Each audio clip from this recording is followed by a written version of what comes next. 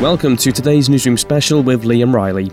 The nation's workers are screaming out for a workplace revolution, feeling increasingly chained to their work hours. New research suggests many British employees are feeling disillusioned at work, as well as over half of employees regularly working longer than their contracted hours, with a quarter too scared to approach their boss about flexible working.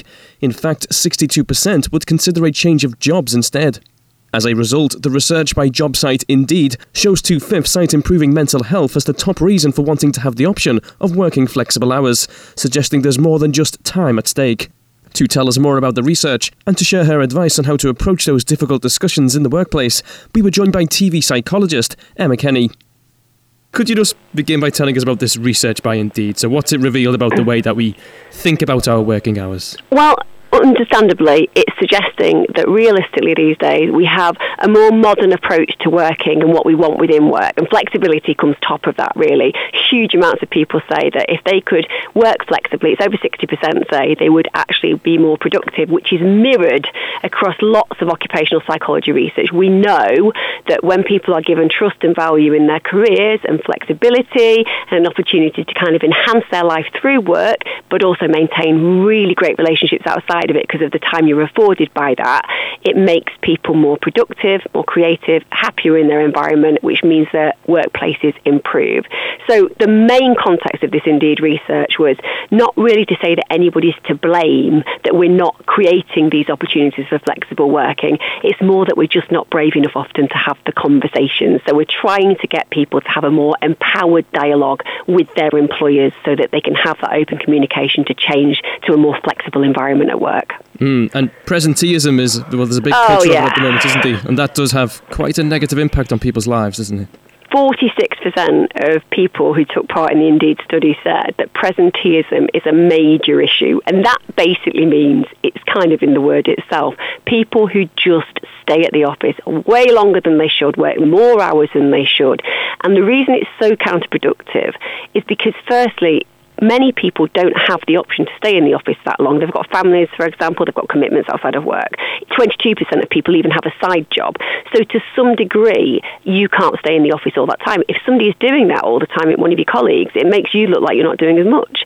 Secondly, if you're that person staying the extra hours, then it means that your mental health will suffer, like it or otherwise. If you're not spending time with people you love, doing things that you enjoy, you're not getting the best life possible. So presenteeism is counterproductive for everybody involved. And you might think, oh, my employer benefits, but I guarantee if I was to do a work assessment on you and watch you, you'll procrastinate a lot of that time. So you won't really do the job. You'll just be present, but you won't be engaged. So your creativity and productivity will be nowhere near what colleagues might be doing the hours that they're just paid for. And you've identified working tribes or classifications of people. So could you tell us a bit about that? Absolutely. So, I mean, the way that culture has started to change is that we have things like stopwatch commuters. That's what you're talking about there, those people who just stay at the office right until the last minute, and then they almost miss their train. So they're running on stress, they're reacting constantly because they feel that they have to be in the office as long as possible. You've got clock watchers. That's the person who sits in the office and just is so bored and apathetic. And we all know those people. We've all worked with people. Maybe we've even been those people. You just don't feel fulfilled, and you feel that those minutes that you're passing, you're not filling them productively. You're just kind of there to fill the time. We know now that we have a huge culture of second-timers. Now, this is two levels. It's multifold, really. So you have people who genuinely can't afford to stay in retirement. They have to get another job. But you also get a lot of people who realise at 65, 67, they're not ready to give up. You know, they're young and vital. You know, you've got to remember that's really much just in middle age still, that 65 to 67-year-old. So they're returning to the workplace. And again, that means they might have grandchildren and they want more flexibility in that context. And I think probably the one that I'm seeing much more of now, as we watch Generation Y and millennials come into the workplace, they are more nomadic. They expect that they're allowed to hot desk. They don't necessarily want that concrete place and space in work that's theirs. They want to be able to have some homework. They want to be able to go and work in a cafe. And the affording technology that has really been quite amazing in the last 20 years, it means that they can. So strangely enough, most employers have flexible working policies. people just aren't aware of it. I think it's best I don't reveal what tribe I'm in. You never know who's listening. I'm loving it. I'm hoping you're a nomad. Well, people do want flexible hours, so what is stopping them? Fear of confronting their employer?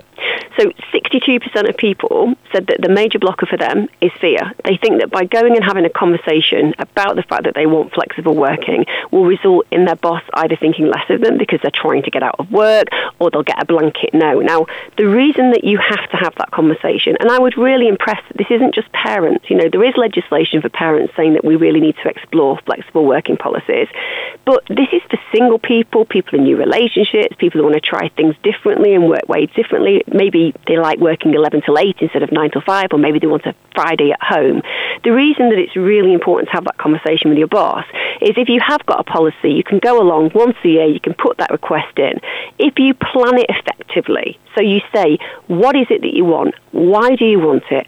How will you accommodate that work? What's the strategy behind that decision that you've made? And finally, how are you going to ensure that when you review it, your boss feels confident and comfortable that you are progressing and working the hours and also getting the job done? That's something that when you do it in a concrete way, it's quite hard to refuse, if I'm honest. If you get a no, though, if that confidence gets that recognition, you go, oh, I've been really confident, yet here I am, I've been rejected, and now I wish I hadn't asked. You shouldn't feel like that. The point is, if you are told no, then you know that you need to look at other creative options. There are lots of employers. The reason that Indeed exists, which is obviously an online site that you can go on, is because there are hundreds of thousands of different kinds of jobs, ones you'll never even have known of. And you'll be able to ask about those options. You'll be able to say, when I'm interviewing the company that I want to work for, I want them to tell me why they are going to look after me. Your mental health and well-being is so paramount. Over 40% of people say it really affects their mental health, having these long hours. So asking for what you need, you might not get it, but knowing that you're not going to get it should motivate you to make some positive changes to your work environment. And if that means leaving, well, they're going to be losing a good member of staff, and you're going to be finding an employer who genuinely respects your needs. And that's really, really empowering. Oh, how motivational. So if people want more tips and advice, where can they go? There's a couple of things you can do. Obviously, Indeed's a huge site. Whenever you look for work, that will be the number one that comes up anyway. So do look at options, because the truth is, you don't even know what jobs are out there.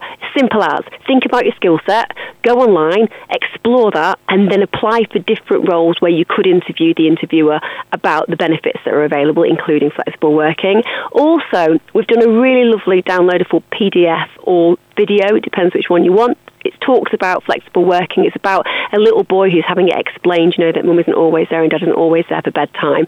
So go on tiktoktilbedtime.com, and it's gorgeous. And if you want to kind of think and look and explore these kind of options, then go and download that and have a look at it. Okay. Emma Kenny, thanks very much. Take care, bye-bye.